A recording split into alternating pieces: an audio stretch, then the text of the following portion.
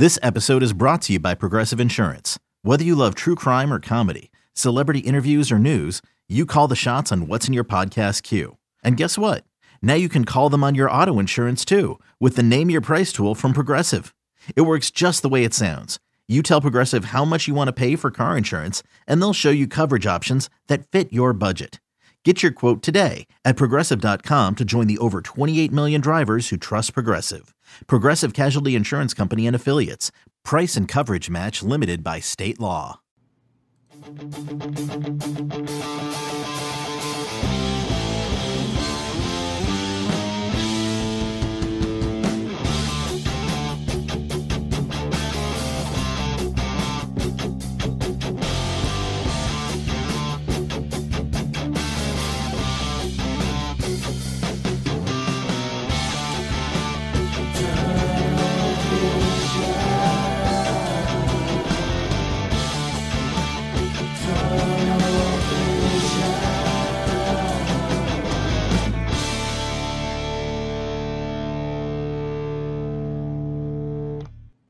Hello, everybody, and welcome back to Tunnel Vision, a show brought to you by USCFootball.com. I'm your host, Jack Smith, in studio with Ryan Abraham and Chris Trevino after USC headed up to Corvallis and narrowly escaped with a 17-14 victory. It's Sunday, so we've got the recap show for you. Guys, I know you guys went to Corvallis. I stayed back here in Los Angeles, but big 17-14 road win, like gold, Lincoln Riley says, for the Trojans. Yeah, you got to hold down the fort, Jack, in L.A. We're going on. We made the trip up there. It was a little crazy. Apparently some technical difficulties on the way when we left the studio. I don't know if the Beaver gremlins were getting into the studio, but we're working now. I don't have my monitor here in front of me, but we'll be okay. It was a fun trip up there. I haven't been to Portland for a little while. Chris, I think it was your first time in the state of Oregon. Definitely was. Stayed in Portland. We saw a decent number of USC fans that made the trek, likely for the very last time USC will play in Corvallis. I can't imagine that's going to happen in the future. I can't see them scheduling a home-and-home with Oregon State down the road when you're in the Big Ten, but who knows? Maybe something like that will happen. But it was a special night. I think it was, Oregon State, if you don't know, Reser Stadium is getting a renovation. The entire one side of the stadium is under construction. We were over on that side, at least I was, for the temporary press boxes down low. It was a really weird kind of way to watch the game. You were in a metal box? I was in a metal box that was reverberating with the loud, speakers that were playing in the stadium. But the other side of the stadium was full, 26,000 or so, mostly dressed in orange, and they were fired up. They were ready for this one. A lot of profanity being hurled down at the USC Trojans when they came on the field or whatever they were doing. It was a little hostile down there. You can talk about that more because you were on the field more, but it was definitely an interesting environment. And I was there in 2008 when USC was number one, and Mark Sanchez and that team lost, and the entire stadium. I was on the field at the end of the game. The entire stadium comes pouring down. You were just surrounded by a sea of humanity. This is pre-COVID, so there was no mask, there was nothing. But it was crazy on the field. Were you in it? I was in the middle of it. You were right in the middle? I was right. Like we were surrounded. Like basically, it was like a blob overcame us. Like there's nothing we could do. We were trying to get to. I remember trying to get to the interview room, and ESPN. I think ESPN was doing the game, and they weren't letting anyone else in. And we're like, we have to get out of here. We're in the media. That was a nutty night, and I think it would have been that nutty. Absolutely. Had Oregon State won, they were ready. Not they were as packed on the field because there was half the stadium wasn't there, but it would have been packed. And if you ever go into like a baseball game and like there's that kind of high pop fly that's like just over the shortstop's head, everyone's cheering like because they think it's a home run, they're not really sure, and it's like really just a can of corn pop fly. There was some of that, and we couldn't see, at least where I was, if I was on basically at one end zone, if there's a run on the other end, it could be 2 yards, it could be 8 yards. It's hard to tell. But they were cheering, and then you look at it's 2nd and 8. I'm like, I don't know what they were cheering for. It's just basically like positive yards. They were cheering like a 40-yard run that just happened. It was kind of weird, but they were ready. And if you didn't hear a loud cheer, you knew it was something bad because they were cheering even like small victories. So they were the Oregon State fans, and I know a lot of them loved them. Man, they were jonesing for this win badly. They hadn't lost a 7-game winning streak at home, and this was a tough one, I think, for the Beavs, and a huge win for USC, like Lincoln Riley said afterwards. This was a big deal. It's not an easy place to win. To be able to win in a different way, I think, is a big deal, and to persevere through some real adversity. I think it showed a lot of mettle for this Trojan team.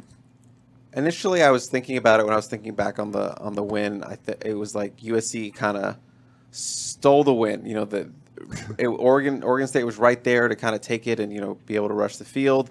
But when I think about it again, it's like I don't know if they necessarily stole it because that defense played exceptionally well, enough for them to do enough in the end. And Oregon State made a lot of mistakes. That drive down in the red zone where they had to settle, push themselves out really a field goal range, and 4 turnovers on the night. It's really hard to win when you're giving up the ball 4 times, even if you are at home and costing your team opportunities to put up points.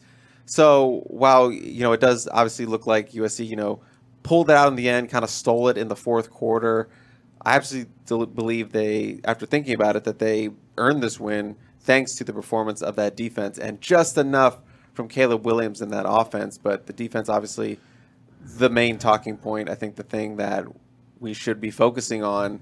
We will talk about the offense, but the defense, huge step forward, another 4 takeaways, just their best performance of the season.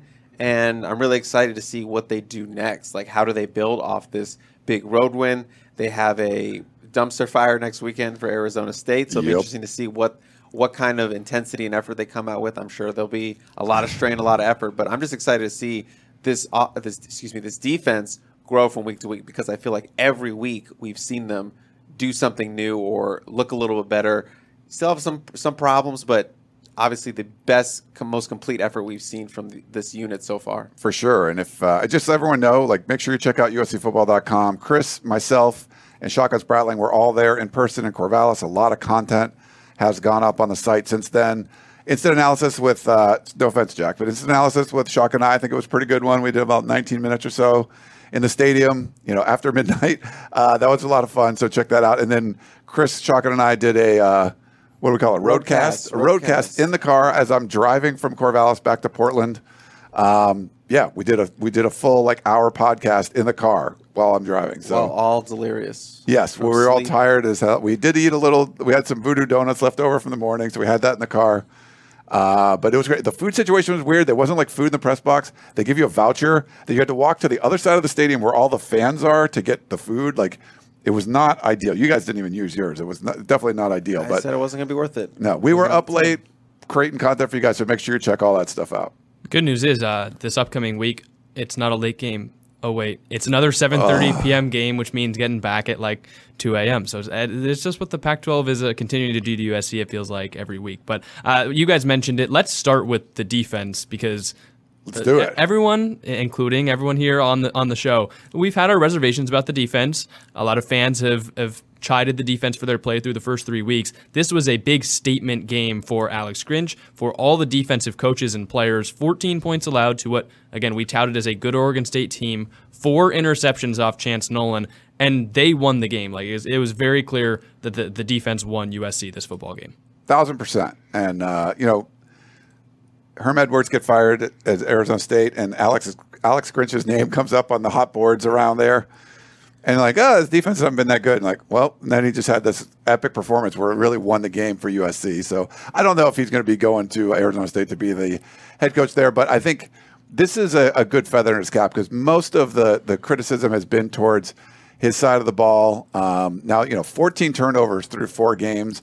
Pretty ridiculous. The fact that USC hasn't turned the ball over, the only team in the country, right, that hasn't turned the ball over. Only team in FBS that has not turned the ball over. I believe there was 5 going into this weekend. And they all had a turnover?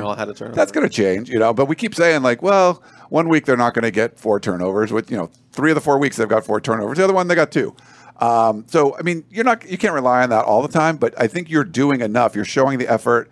You're getting your hands in passing lanes. You're disrupting the offense enough that balls are going to get tipped in the air, and you're going to have opportunity to make interceptions. 4 different players getting interceptions in this one. Eric Gentry gets his first interception. He also tips a ball to allow Max Williams to make that interception. I was on the field for that one at the end of the game and was just filming with my camera, and I tweeted that out if you guys want to see it. And his little celebration was right in front of me with his teammates. That was a good one. But you're right, Jack. This was an epic defensive performance, and there were times, especially late in that fourth quarter, and Alex Grinch, bemoaned the fact that they gave up that late touchdown, even though Oregon State took over the ball at the USC 22.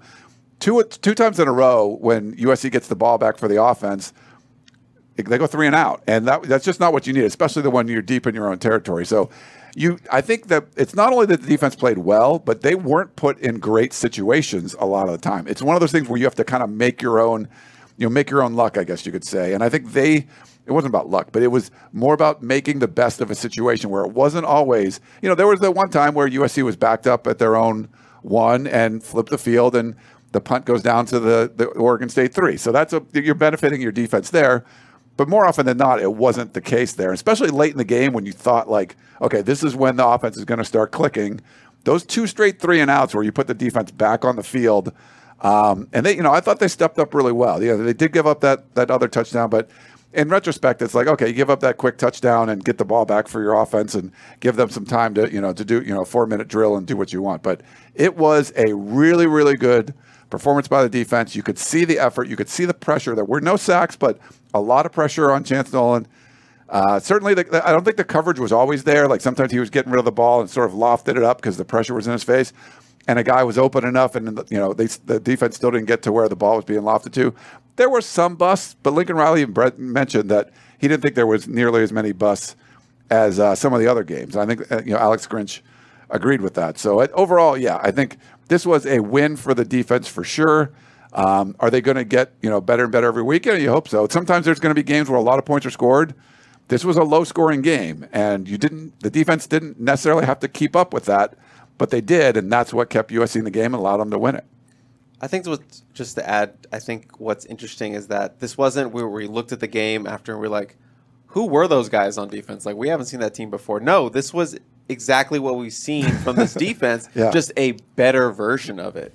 They were bend o' break, but they were a lot less bend. Yeah. They did give up some big plays. There were some plays where they missed the tackle a little bit, but for the most part, the effort was there. The strain was there. The pass rushers there, as you said, didn't get to the sacks. And, of course, the takeaways were there. And they still had that little edge, that juice on the sideline when I was watching. It was just a better version of what we've seen through the first 3 weeks. And that's a really encouraging sign for Alex Grinch and a lot of USC fans where coming into the season, it was like, this defense is what's going to separate USC from being, a good team to a great team, potentially a championship team, a Pac-12 championship team, and maybe even further. Maybe at some point we'll start getting into that a little bit more. But, I don't like talking about the big CFP at the end or anything like right. that. I don't. We're way too early, but very encouraging sign to see a defensive performance like this on the road in a hostile environment against what was considered a pretty good offense, pretty good offensive line, and a good quarterback in Nolan. Yeah, and real quick shout out before we jump to the next topic, Jack. Mekhi Blackman's interception was special. That was there was no tip ball there. He was a receiver on that play. Yeah, he looked like the primary receiver on it. That was a great one. Yeah, that was right after a PI call on Sierra Wright, who had an interception earlier in the game too. And they went deep on that one. They went deep once, got the PI, went deep again, and Blackman burned them. I tweeted out right before that drive, can the USC defense has given so much tonight. Can they do it again? And then a few plays later, Blackman comes up, tweeted out, yes, they can. And then, but then they had to do it. Then they did it again with another tip, Max Williams pick. So just an incredible effort and an incredible amount of fight from those defensive guys. I hope they got the best seats on the plane. I hope I hope they got, if there's only a certain amount of cookies left on the flight back, I hope all the defense got them. It's like you're playing, if you ever play backgammon and stuff, and you're losing pretty badly, and it's like, I need double sixes a couple of times. Like, oh, double sixes again. Oh, I got double sixes again. It's like all of a sudden you're like, how did you win? Like the only way you were going to win is if you got like some big double rolls at the end, and USC did that. I mean, and the worst part is, too, after that interception, like, with the way that USC offense was playing, it was almost like it was worse for them because they had the ball, like, right on their own goal line, and they're not being able to move the ball. It's almost like that was even worse for the offense, but I just think the defense felt like the defense was so confident in that game that Oregon State was never going to put up enough points to beat USC as long as the offense eventually picked it up. I mean, you can't say enough about what the defense did. Maybe we can focus in on some individual performances. We've mentioned a couple of them with Mekhi Blackmon, who had a fantastic game. Eric Gentry, who's had his best game as a Trojan. Tuli Tuipulotu continuing to wreak havoc in the backfield. I don't know where you guys want to start, but there were some big key individual performances for the Trojans. Yeah, Tuli. I don't know. He had at least one tackle for loss. Did he get? I don't know if he got a second one, but he had pressure for sure. It didn't feel like anyone really stood out as like the guy. There was a bunch of smaller performances where they just made up an entire defensive effort. Yes. That 1 of 11, I think Grinch said it, they're playing more 11-man football. You see other guys doing their job. I don't calculate off the top of my head. I don't know. Maybe they were 6 of 11 tonight. Maybe they were 7 of 11 on Saturday night. But you definitely got a more complete defense, and that's why we're talking about them in that kind of performance. It wasn't just 1 of 11. It was multiple guys doing their job, and that obviously showed on the field. Yeah, I think like Shane Lee might have led the team in We had 12 tackles. tackles. Yeah, so I mean, there's some big, but I don't remember a lot of what he was doing. I don't remember a lot of like Kalen Bullock plays, but I feel like guys were doing what they needed to do. Did you like a Solomon Byrd? Was he? He didn't get 3 sacks or anything, but he was, wreaking havoc there too. He was, getting some pressures on there, and it felt like you're saying, everyone was making their little contributions. It wasn't, it wasn't like Eric Gentry had 2 interceptions. He had an interception and he tipped another one that led to another one. Max Williams gets that big one at the end. It was sort of just like grab baggy in a good way, where everybody's just doing a little something. It wasn't like we're a Talanoa Hufanga, shout out, he's on the TV right now. Yeah, had to go beast mode and carry the entire defense all night to make it work. Hurdling guys. But I feel like there should be another stat, like interception assists or like forced interceptions, because like Solomon Byrd had, I think, at least one. Tuli Tuipulotu in the face of Chance Nolan forcing picks. Like Eric Gentry should have a pick and a pick assist. There were definitely plays that aren't going to show up on the stat sheet, but it almost felt like Tuli Tuipulotu was always in the backfield. I mean, we haven't even mentioned the fact that Oregon State didn't run the ball as well as we really thought they were going to. Fenwick was relatively limited. They had a couple big runs, including the Griffin run to put them on the board and put them up when they scored, get to 14. But, I mean, I thought that USC defense also held their own in the run game a lot more than we thought. It's something I haven't seen talked about as much because they had 4 interceptions, but they were much more stout against the run than the previous 3 games, and much more than we expected them to be against Oregon State. Yeah, I think there's like a stuff rate or something, like some kind of stat. I would say the percentage of times that they shut down a running play that would go, 2 yards or less, or for a tackle, was much higher. Now there were still some busts. There were some misdirection plays. They had the reverse. They didn't handle real well, and they would run. They would be chunk plays. They would get a chunk play here or there. Sometimes a couple on a drive, but a lot of times they were put in 3rd and long situations because they were doing a good job on first down, stopping the run. So I think their percentage of run plays that they were stopping, I need to go look at all that. I think it was high, it felt higher. Like they were doing that more often, even though they did give up some. You're going to give up some plays, like it's college football. Remember, I'm watching through the lens, so it's hard to see the full picture sometimes when I'm down there. Jack, you know what I'm talking about. You got your first taste of that for the Fresno State game, but I remember thinking USC, I think, is playing really, really well in the run defense. It just seemed like they were stopping a lot of runs. There wasn't, as many gash plays that we've seen against, Fresno State, Stanford, or Rice. They were really locking it down up front. There were some, but not a lot. But, even though based on the students cheering, you would think a 3-yard run was a 60-yard run. But for the most part, they did excellent in the run defense, which was, something that we talked about a lot. Like, how are they going to handle these bigger boy teams, Utah, Oregon State, Stanford, and Oregon State isn't as potent running the ball as they were last year.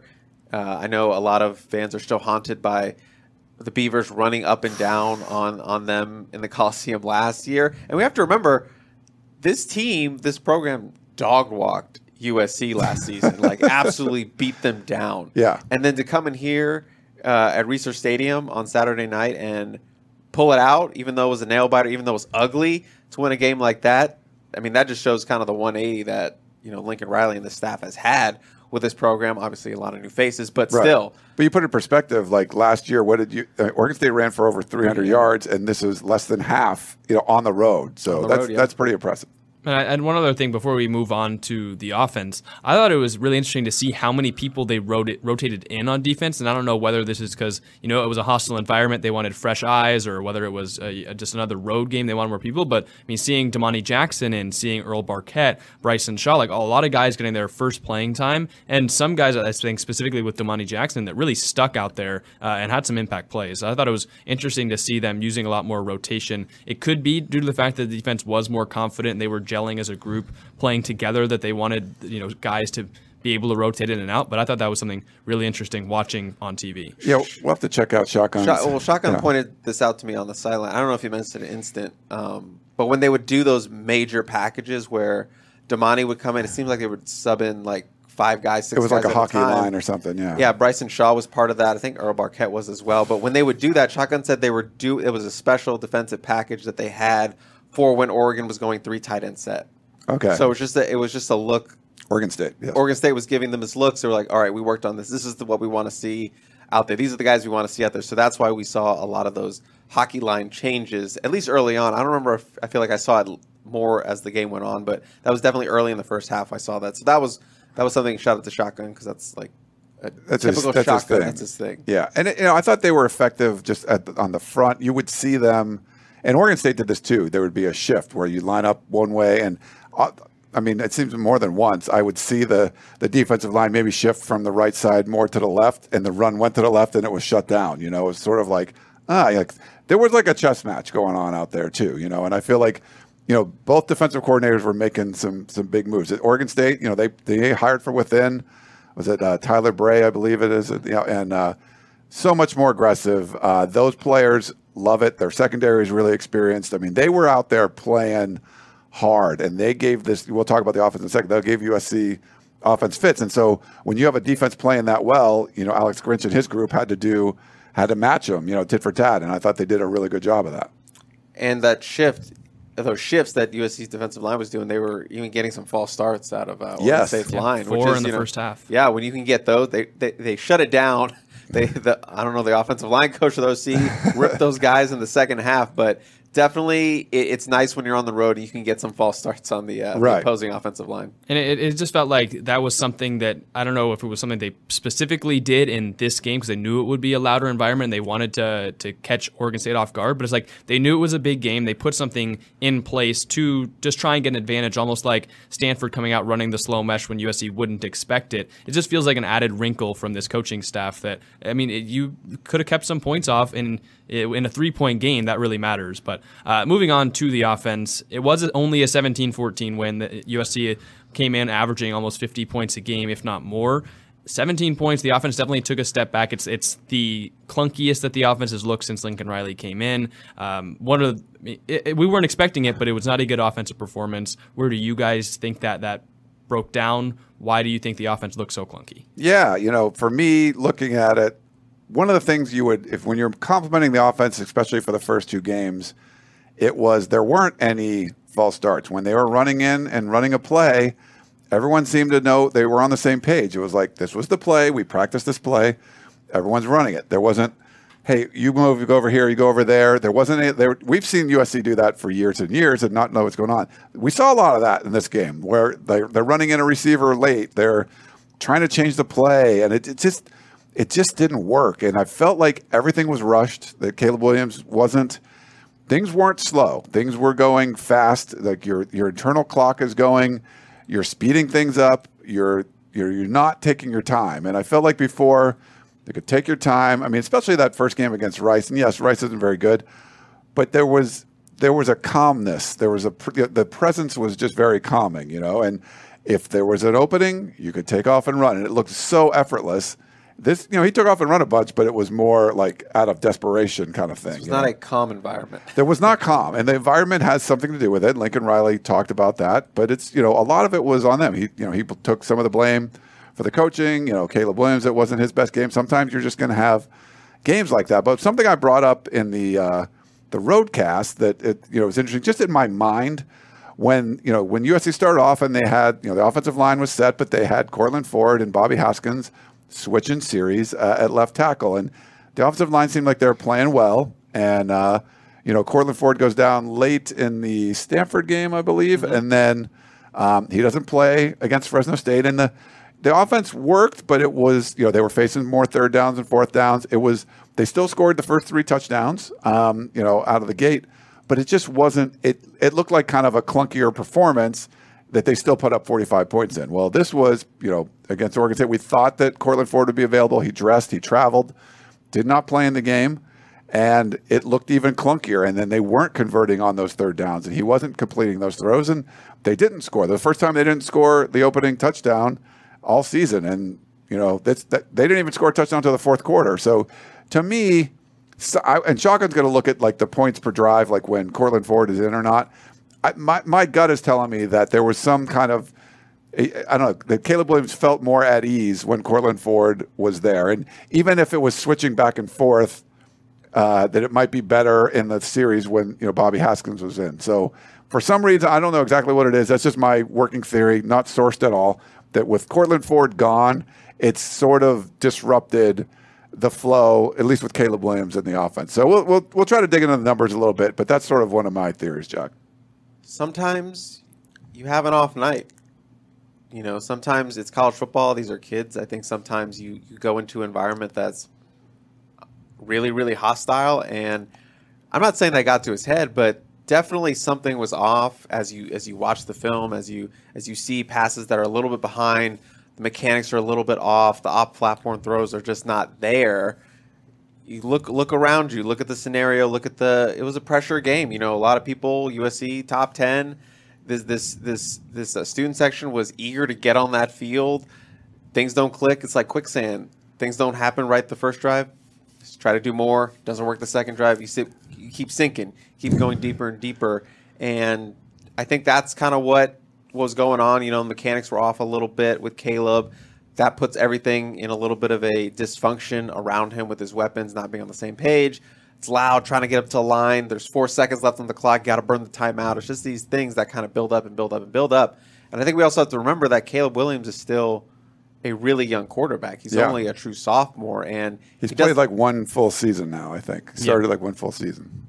Or if that is, I don't even know if he's at a full season yet. He might be like 9 or something. That was his 11th start. Okay, so he's one short of playing a full season with 2 different locations, and so that's a lot. And you're going to see him grow and get better, especially handling, kind of those road environments, that atmosphere. And we're joking with Ryan, go from Stanford Stadium to Research Stadium. That's a very different. That's a very different thing, but that's what Utah's going to be like. So in that regard, this was a very good warm-up for what you're going to see in Utah times 10 with a full stadium and I'm assuming a night game, maybe even a college game day, whatever. That environment's going to be rocking. So this is a good primer. Wasn't perfect, but I think what's important overall is, can Caleb and this offense flush this performance, move forward? You got a get-right game against Arizona State. But they pulled that out in the end. Sure. They made the plays in the end. Caleb Williams made that NFL throw in the end to Jordan Addison to seal this deal and, walk out of there with undefeated, walk out there with another conference win. And while we do want to talk about the offense and their struggles, we do have to talk about their wins, being a little man named Travis Dye. Yeah, we'll talk about him real quick too. When I think about college players, if they're performing well or not, I try to think about, hey, they're college students. Like we have Jax here's a college student. Like someday, like your girlfriend break up with you, or they ran out of chicken nuggets at the dining hall, or whatever it is. Like just something, you did bad on an exam. Boss makes you come in on a Sunday night. Yeah, make you come in on a Sunday night, and you're late, and that's why we're rushing at the end. But any of those things, I know it's not your fault. That happens, right? Like this is like inside baseball stuff going on. But that kind of stuff happens, and you could be, you did just fail an exam or whatever it is, and your head's not really in it. Wait, for a fan, you're like, I've revved myself up for all week, and the players do too, but they still have lives and stuff going on. And there's a lot. I mean, I know Jack, it's probably rough for you certain days, right? Yeah, well, I mean, people think that like I look so young on this podcast. Like I've seen comments like they were like, what grade is he even? Like Caleb Williams and I are in the exact same class at USC. Like he's just as young as I am. So and he's not a professional quarterback. Clearly, it's his 11th career start. And I mean, yes, he did not have his best day. He first of all made it count when he needed to, but also he avoided 60-plus yards and potential sacks that, like, they're not going to show up on the stat sheet, but that is such a, like, those are positive plays, even if there were negative plays. So I think he had a fine day. Obviously, they didn't put up 50 points, but there's a lot of credit that needs to go out to Oregon State's defense. Yes, USC has some things to fix, but I think on that side of the ball, it was just a really good college football game where both teams came to play and both defenses really showed up in a hostile environment. And you mentioned Travis Dye. He's like one of my guys, you know. I feel like I feel he's one of my guys. Okay. Okay.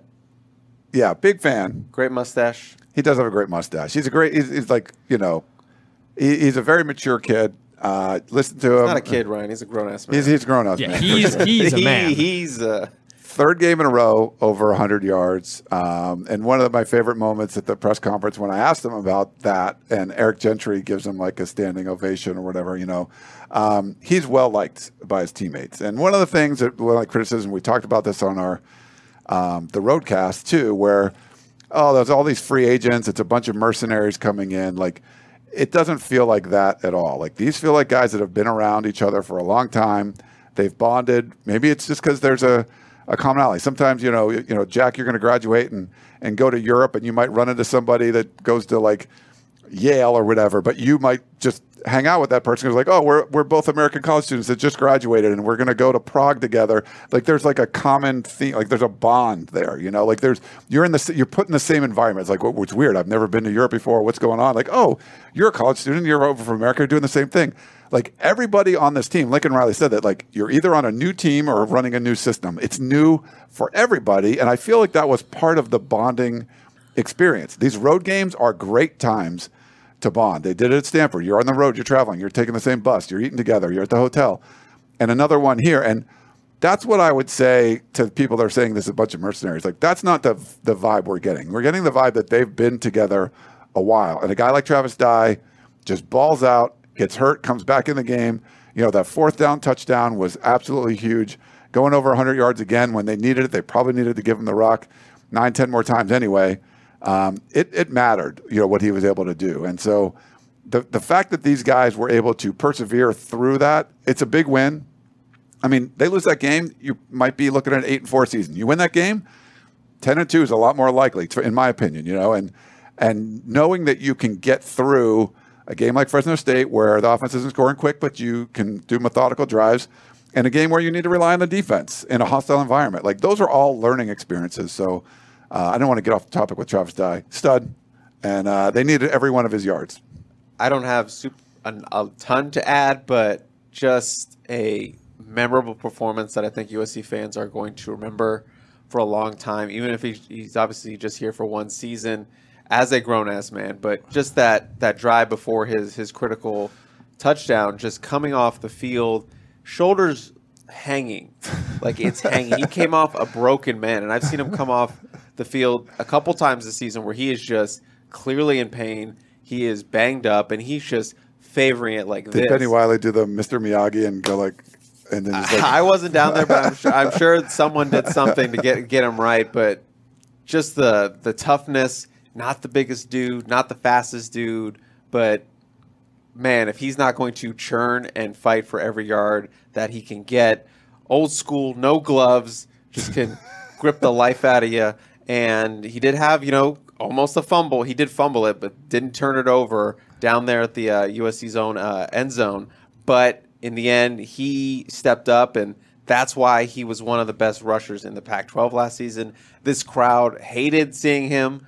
Obviously, he has some history with Oregon State when he was there at Oregon for those years, so he was getting it a little bit. He might have been the most hated USC Trojan, right? Like maybe Absolutely. Jordan Addison, but because like, a former Duck, now a Trojan. Yeah, like it couldn't be worse, you know. Could not be worse, and he was getting it a lot in pregame with a lot of vitriol being thrown at him, a lot of trash talking being thrown at him, but also a lot of these guys were wearing like their Beats headphones, so I feel like they couldn't even hear it, which I found funny. Yeah. Unless you're Brandon Peely and you want to hear it. And Some guys want to hear it. Some showered guys in it. definitely want it. They want to bathe in it. Yeah, before. And the it was game. Jack. It was weird. Like after the game, we're down on the field, and those guys were down on the field. I come down in the last couple of minutes. It was actually really easy to get to the field from the press box nice. either. So yeah, it was very close. I go down to the end zone where Oregon State's driving, so I get a pretty good view of the interception and stuff. And the team goes over. The band was way up in the corner, like 3 levels up or whatever. So it was really hard. You could hear them from the stadium, but usually the team would come over and get around the band. But the band was so far up. But the team came over there. The song girls and all the dance all those people, the cheer people came over there, and they were kind of gathering outside the tunnel. And there were some there were water bottles thrown apparently and things going on. And some of the USC players went out to the middle of the field and like swam on the Oregon State logo, little swimming action. I think that was, the Oregon State fans, a lot of the students that were on that side of the field already were upset. And one jumped down to the field. Great open field tackle by one of the security people. And then I don't think he was a security guy. I think he was just like a staffer. Really? Like a stadium staffer. He was an Oregon State guy. He tackled his own beaver. Yeah. Beaver blood.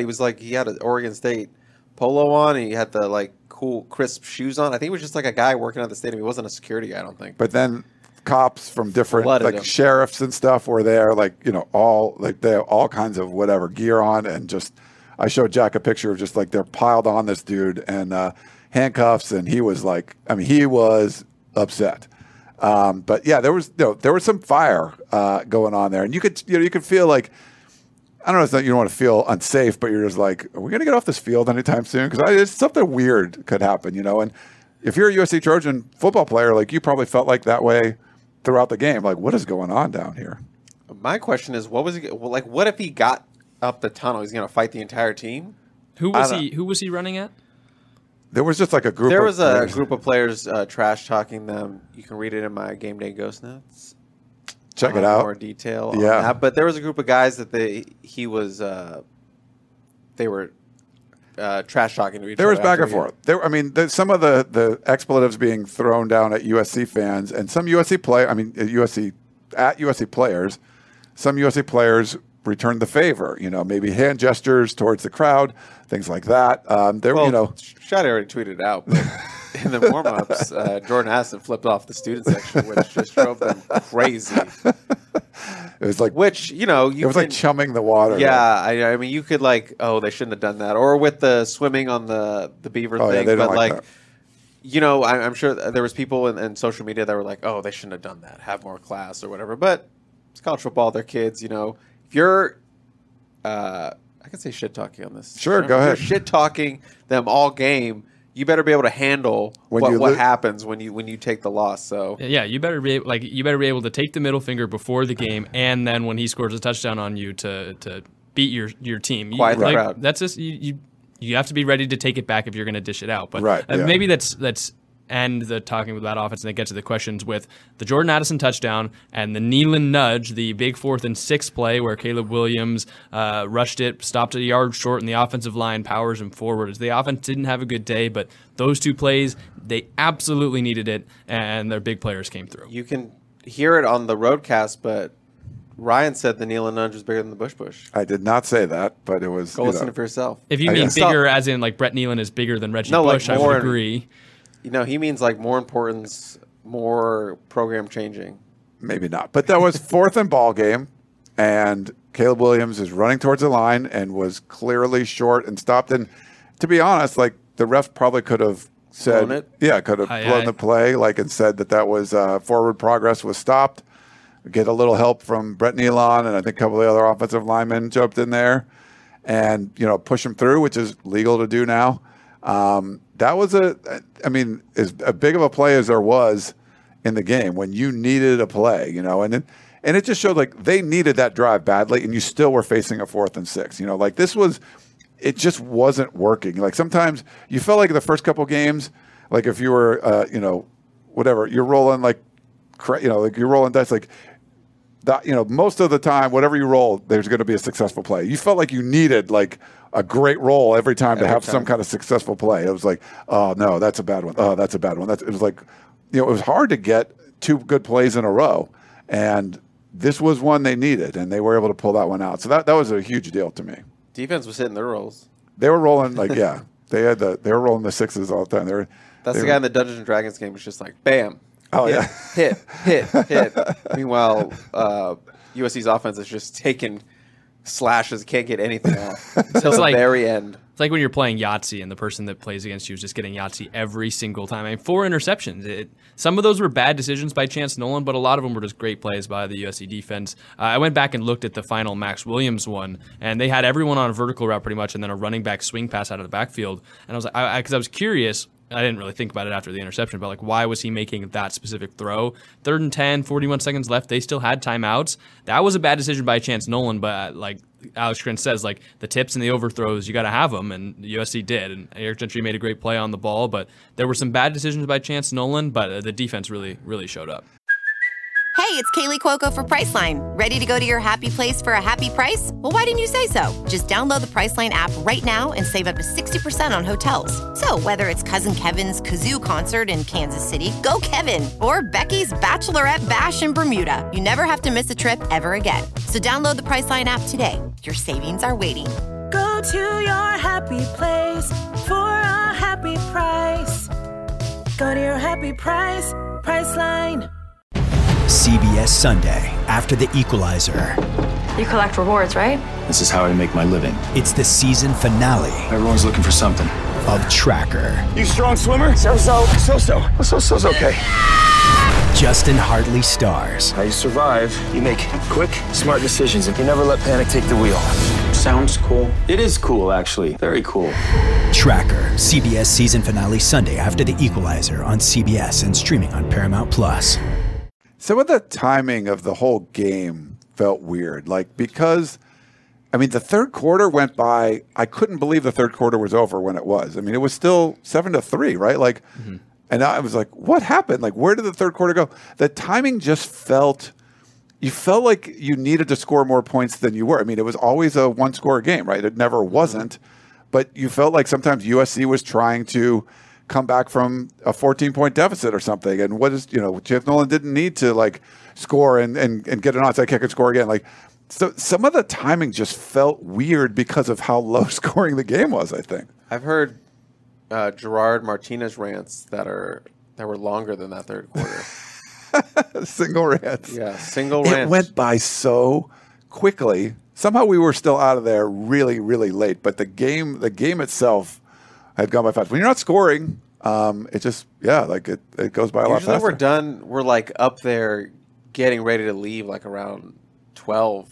But this time we were already in working mode by 10:30, which is unheard of for that late of a game. Yeah, and it's weird considering how many 3 and outs there were on offense. Those are supposed to make the game go longer, and it just felt like first quarter, third quarter blazed by. Yeah, I thought it was crazy. It was very quick, but yeah, that Jordan Addison play was great. And I think it's a testament to, when you talk to these guys, it's when they were trying to persevere through things. Jordan Addison won the Biletnikoff last year. He's got 5 touchdowns through 3 games. He's a stud. 6 touchdowns. Well, now he's 6 through the first 3. He had 1 call back against Fresno State and was not even targeted for most of the game. Wasn't a factor at all. Wasn't playing in every series, and we don't know why, so I don't know why that was.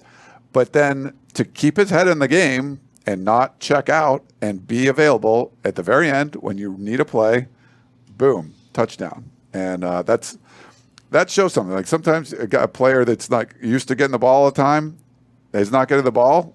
They're not running the routes very crisp. They're not doing – it seems like he still was because he was able to make that play. It was a great throw, great catch, and USC needed that one bad. Maybe that's the last thing we focus on offense is the play calling. I don't know if it was as obvious to you guys on the side, but I just couldn't understand why SC couldn't make that one change that then figured out the Oregon State defense. Like, credit to the OSU defense. They played physical. Their DBs are very experienced. They match up well with USC receivers. They were able to get home on some blitzes. They didn't bring Caleb Williams down, but they were always around him. But I was just kind of shocked that there was no just switch that you flip. It's like, oh, here's what we're doing wrong. Here's how we fix it. And, of course, Caleb and Jordan come through on the last drive. But I was just kind of sitting there being in the fourth quarter thing, like, how has USC not fixed this yet? Yeah, I was waiting for the fix. You're waiting for the tweak. You're waiting for they figured it out. They never figured it out. And we didn't get to talk to Caleb about it.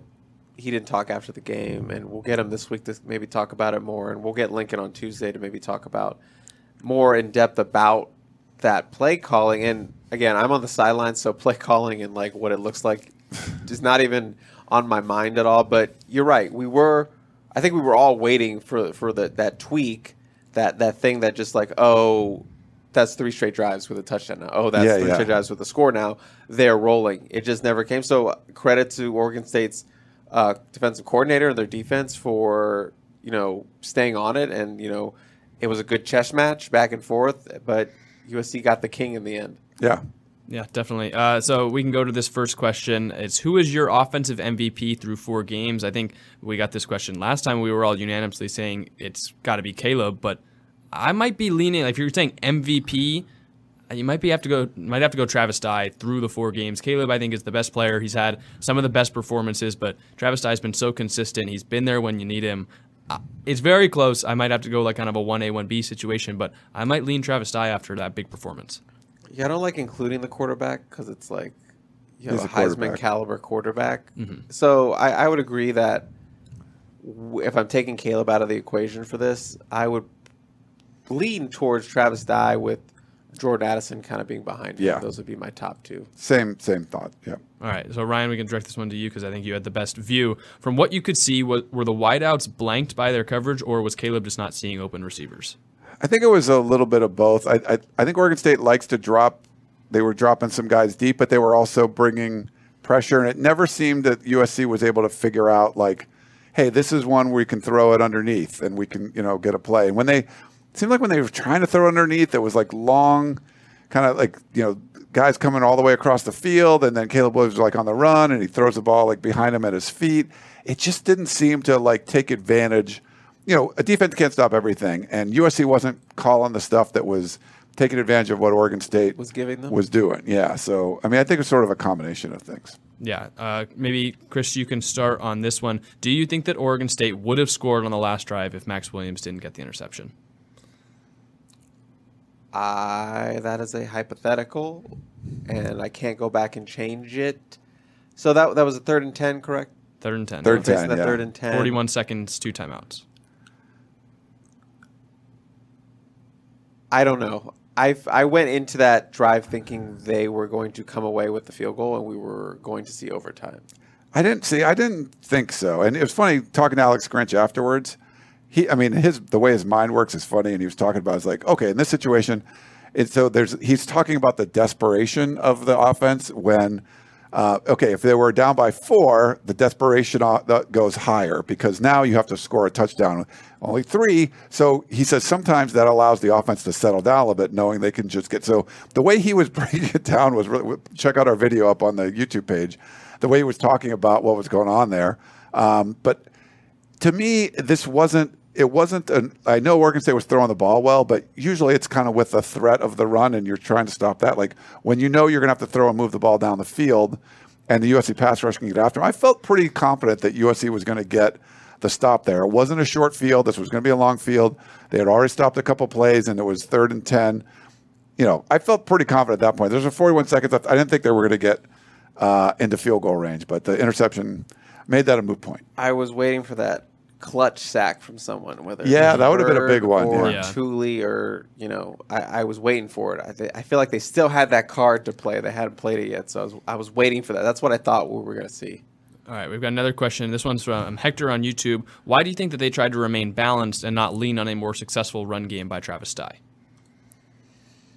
That's a question for Lincoln Riley. Yeah, I think sometimes they would shut the run down. They blitzed a bunch, and they would kind of like fill those gaps. I think they needed to run the ball more, but there was also, it sort of was like, playing chess. It seemed like Travis was the only really effective runner. Yeah, like Austin Jones wasn't as effective. There were some weird Raleek Brown plays where it just didn't work. And remember, Travis Dye was taking a beating in that game as well as he ran. He was getting banged up. So I don't know. Maybe they didn't want to run him straight into the ground and lose him all because he seemed like to be the only one who could really run the ball well that game. Yeah, no, I definitely, watching on TV and just seeing all the play segments together, like it felt like they should be running the ball more, especially when you look, and at a certain point, like Dye was averaging 9 to 10 yards on first down carries, and then like they'd run for a first down and then immediately pass twice and it's 3rd and long. It's like you can't run there. Yeah. If you were having success with the run, why'd you go away from it? Or you run for a couple first downs in a row, they stop it once, and then it's kind of like the run was abandoned for the rest of the drive, which like Lincoln Riley knows much more about offense than any of us three do, probably combined. But I definitely combined. I don't know. Maybe I'm just giving you a little bit more credit for your offensive prowess. Absolutely not. But it definitely felt like they abandoned the run at times, and it was a little detrimental to the offense. But also, I think like when you have a quarterback like Caleb Williams and you have an offense that can be so explosive, you want to be able to fix it, not just for this game, but for confidence in the future, that like you just feel like one pass, everything can click and roll from there. But it definitely felt like they could have been running the ball a little bit more. There's another one, and Chris, I'm interested to hear what you think from the field, but how loud were the speaker system that Oregon State put on the side of the field that didn't have any fans, and do you think it was normal for a game, like normal loudness, or a little too much? They were bumping. They were definitely bumping. But not like during the game. Like they weren't like, right? They weren't like blaring music while the play was about to go on. Can't do that. Was there extra crowd noise that they were pumping in prior to the snap from that side of the stadium? I don't think. It just, the speakers were really loud though, but it would be between plays. Okay. Because it was, the box I was in, the metal box was just, it was like you were inside a speaker, and like your chair was shaking. Like poor Bill Plaschke's at like, what is he, like 65 years old? He's like in this press box. It's like, what is going on here? One of the Photogs was handing out earplugs for anybody. Oh, really? Yeah.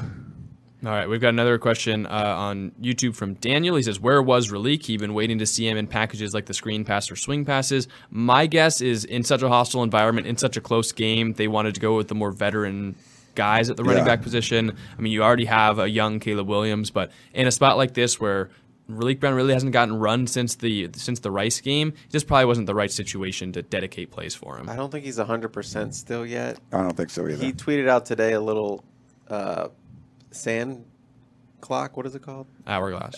There you go. Thank you, Jack. That's why he's here as a producer, to make me sound smarter. He tweeted out the hourglass, like the time's coming. So again, Arizona State, get right game. This is a game you could give him a little bit more, work him into Clay Helton, lather him up. Yeah. Get him into a lather for moving forward into Washington State.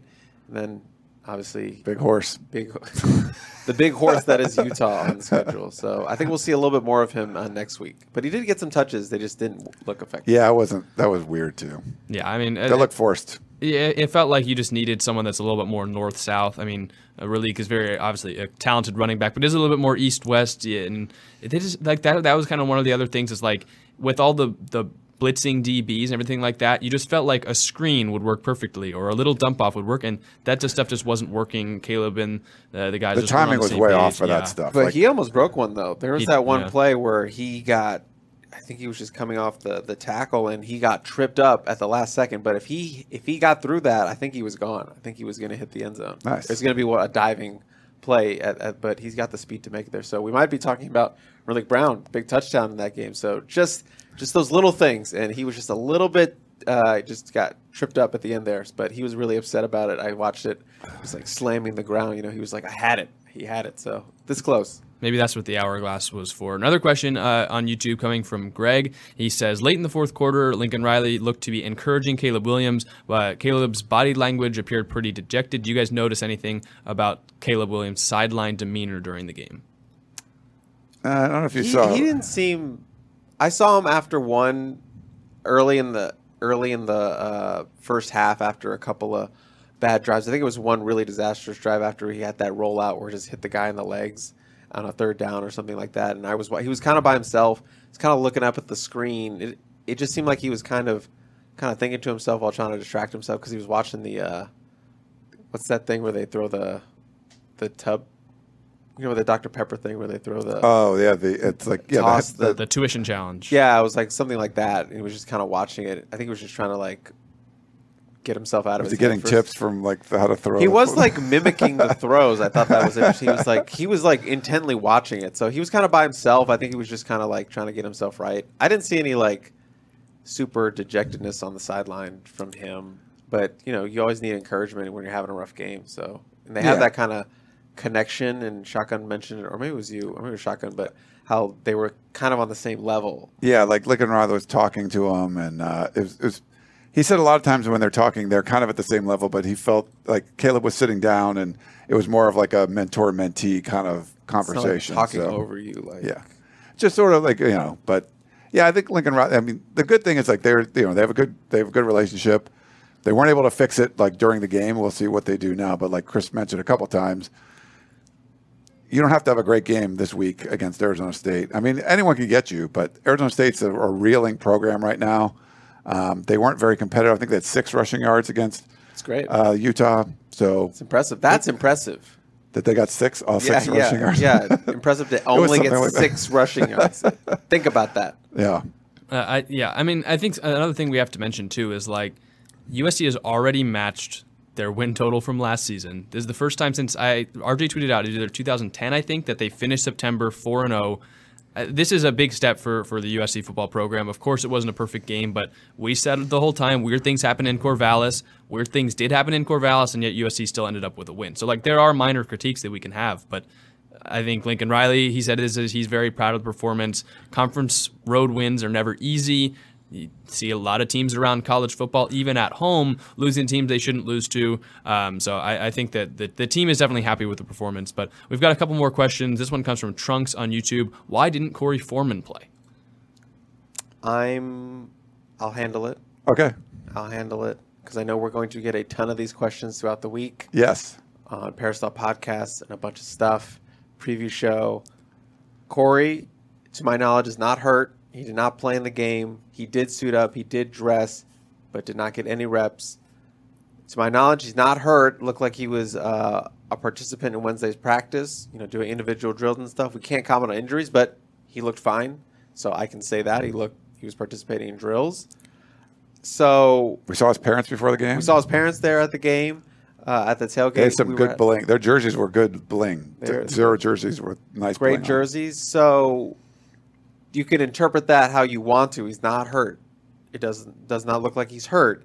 And the staff has said, what you do, getting opportunity on Saturday depends on what you do in practice. So interpret that as you wish, but right now it's the best guys playing, and they're keeping it with 51. Yeah. Solomon Byrd getting the reps, all the reps. Which I thought it was pretty funny too, because on Thursday when of course we haven't even mentioned like Romello Height out for the season, but he said he's feeling fine about the group. Obviously Byrd's emergence and Corey Foreman's improvement make him feel a little bit more secure at that position. And so I came out of that thinking that he was higher on Corey Foreman than I think we've heard him previously. Now that he hasn't been high on him, but just having a little bit more confidence than we had previously heard. And then I just feel like I didn't see him at all. Like, was it actually zero snaps? Get any snaps? I think it was 0 snaps. As far as what Shotgun said. And people, please stop sending me questions. What's going on with Corey Foreman? Corey with a C.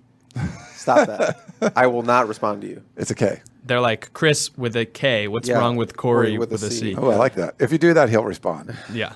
Thank you. Another question on YouTube. This one's from Steve. He says, clearly this wasn't a perfect game, but what do you think is the biggest area for improvement, especially going into the ASU game? Overall? Yeah.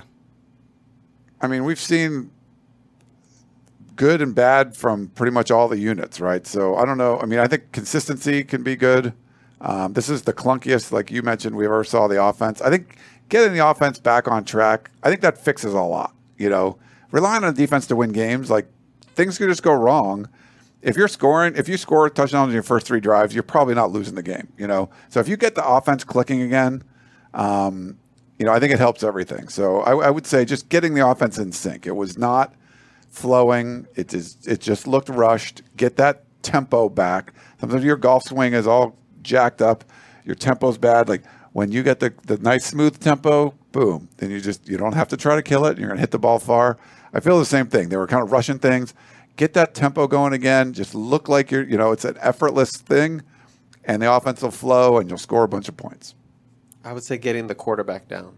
Just more consistency in getting those sack plays. Yeah, I definitely agree. Definitely didn't get enough. They had some pressure, but they didn't have enough where it was like almost bringing down Nolan. You wanted to see that clutch kind of come through like you saw against Fresno State or a couple times early in the season, but just getting to the quarterback consistently and getting him down on the ground, getting those sack plays, because those are huge plays for the defense. And I think that's the next step for this defense, is to get some sacks on top of all the takeaways they're getting.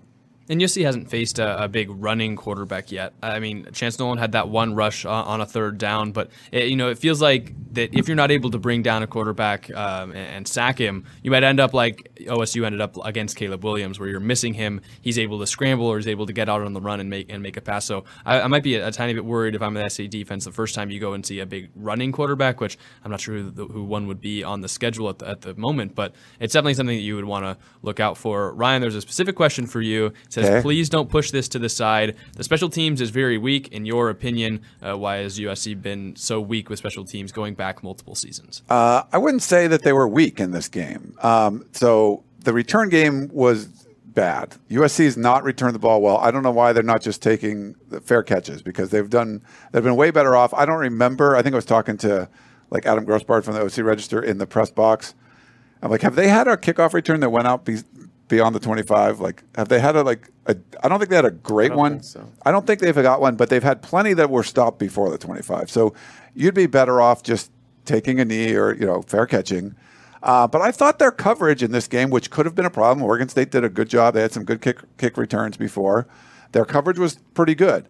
The first, Dennis Lynch field goal that was actually needed when the game that took, it was 0-0. He missed that first one, but that was his first pressure field goal when there was to take the lead, But he hit his one later when you really needed it. And that was one that it was in. You felt like Lincoln Riley might have went for it. He put Lynch back out there and he hits the field goal. They did kick a ball. I don't know what happened to Stadhouse, but Lynch came in for one of the kickoffs and kicked the ball out of bounds. But there, Sleep Dalton, we haven't seen a whole lot of punts. He had a couple good punts in this one, and the one that he was backed up in his own end zone, he got rid of it. But I thought those were pressure punts. Those weren't, you're at the 50, there's no problem. He hit some decent punts in this game. Now he doesn't have the booming leg. They don't have a huge flip the field punter, but I thought his punts were effective. So I think, for the most part, there was some good, effective special teams play with some bad stuff mixed in there. But it could have been a lot worse. I mean, it could have been some big kickoff returns and things like that. But the return game, they got to fix. Shotgun says you just got to open up a hole and run through it. But if it's not working, just take the ball at the 25. The offense is good enough. You don't need to put them at the 15 and give them, more, make it more difficult on them, especially on a night when you were struggling on offense. Do you think they should spend 60% of their practices on special teams? Because if you're going to be worse on special teams, plus spend 60% of your practice and 5 or 6 scholarship players for special teams. Now, this is you got 2 scholarship guys on special teams. We don't know how much they practice. I don't think they practice it that much. They don't have a special teams coordinator. So if your special teams are sort of mediocre, it kind of makes sense. But they're not putting the investment that USC was doing before for the special results. Teams for worse results. Yeah. Yeah, and I feel like there was the specific one where Brendan Rice took it out, and I was questioning the takeout decision, and then I think also questioning why why Brendan Rice is on the kickoff return team. The USC has a lot of electric players on offense. I say Brendan Rice is a good receiver. I'm not sure he's an electric kick returner, and of course Gary Bryant most likely transferring out and redshirting this season.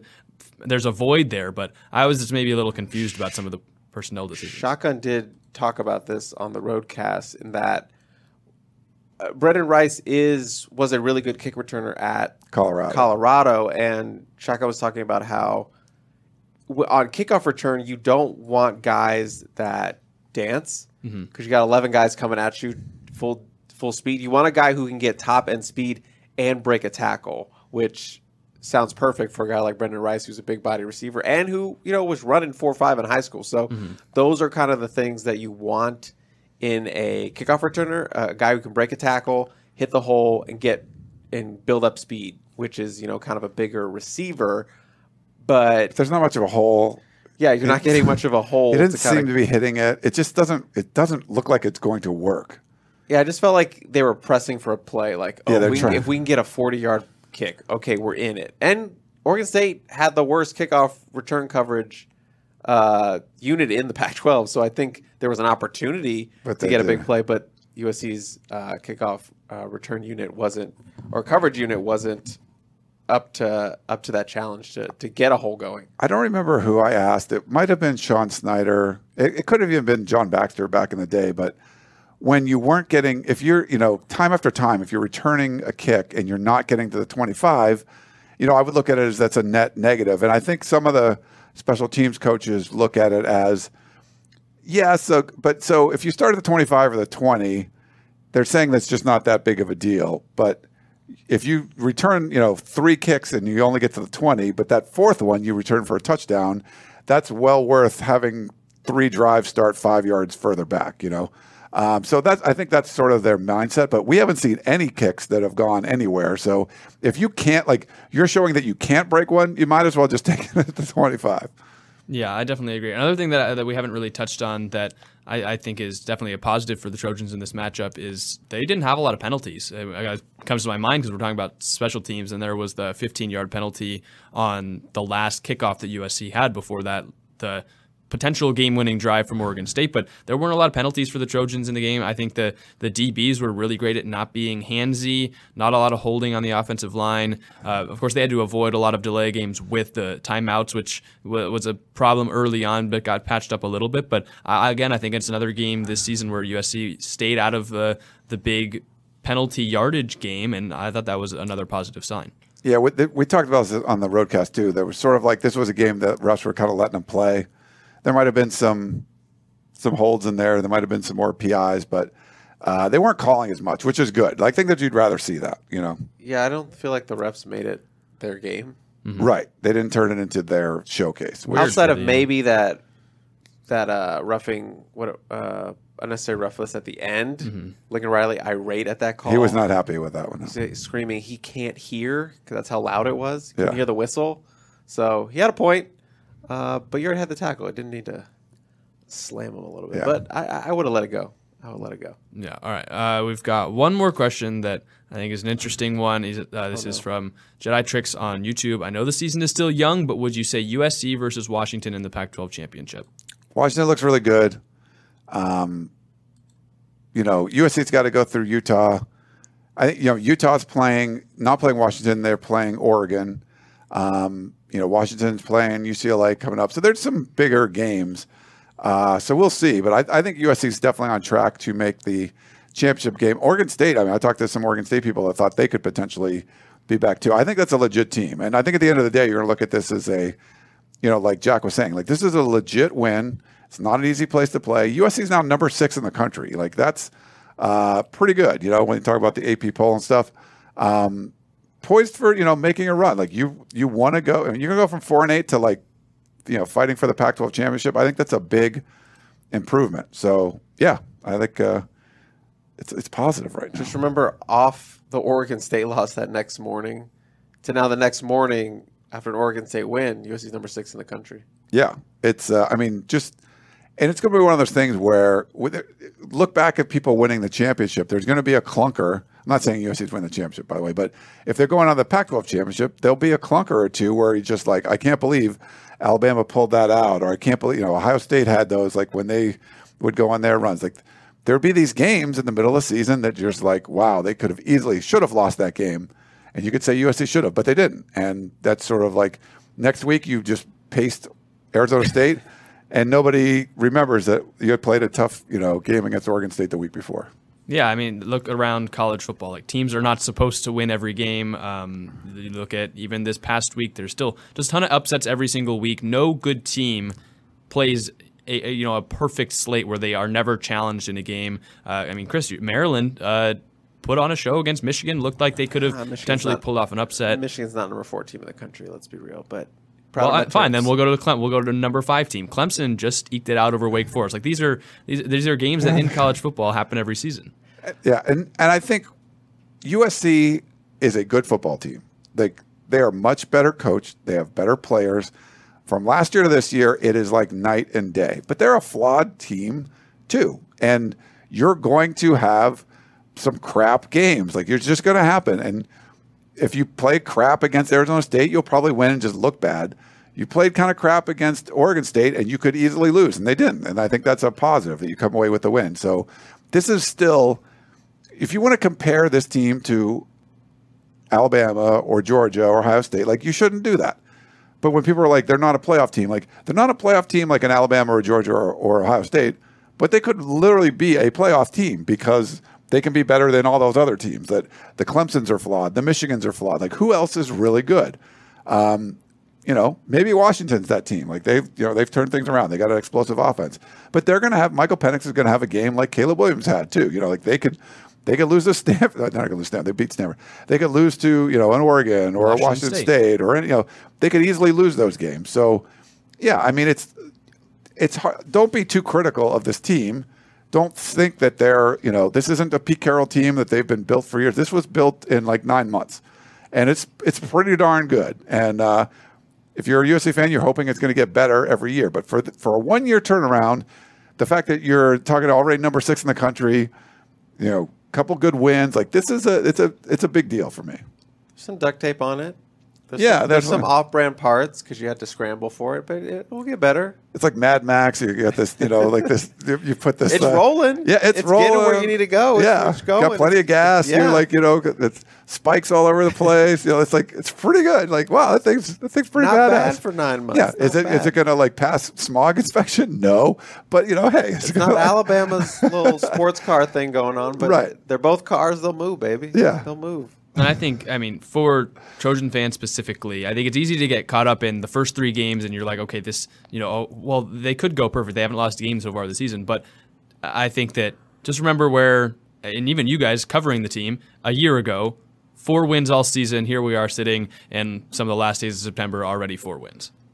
Yeah, it's if you lose the rest of your games, you're still tied what you did last year. So that's the worst you could do. There was a funny one.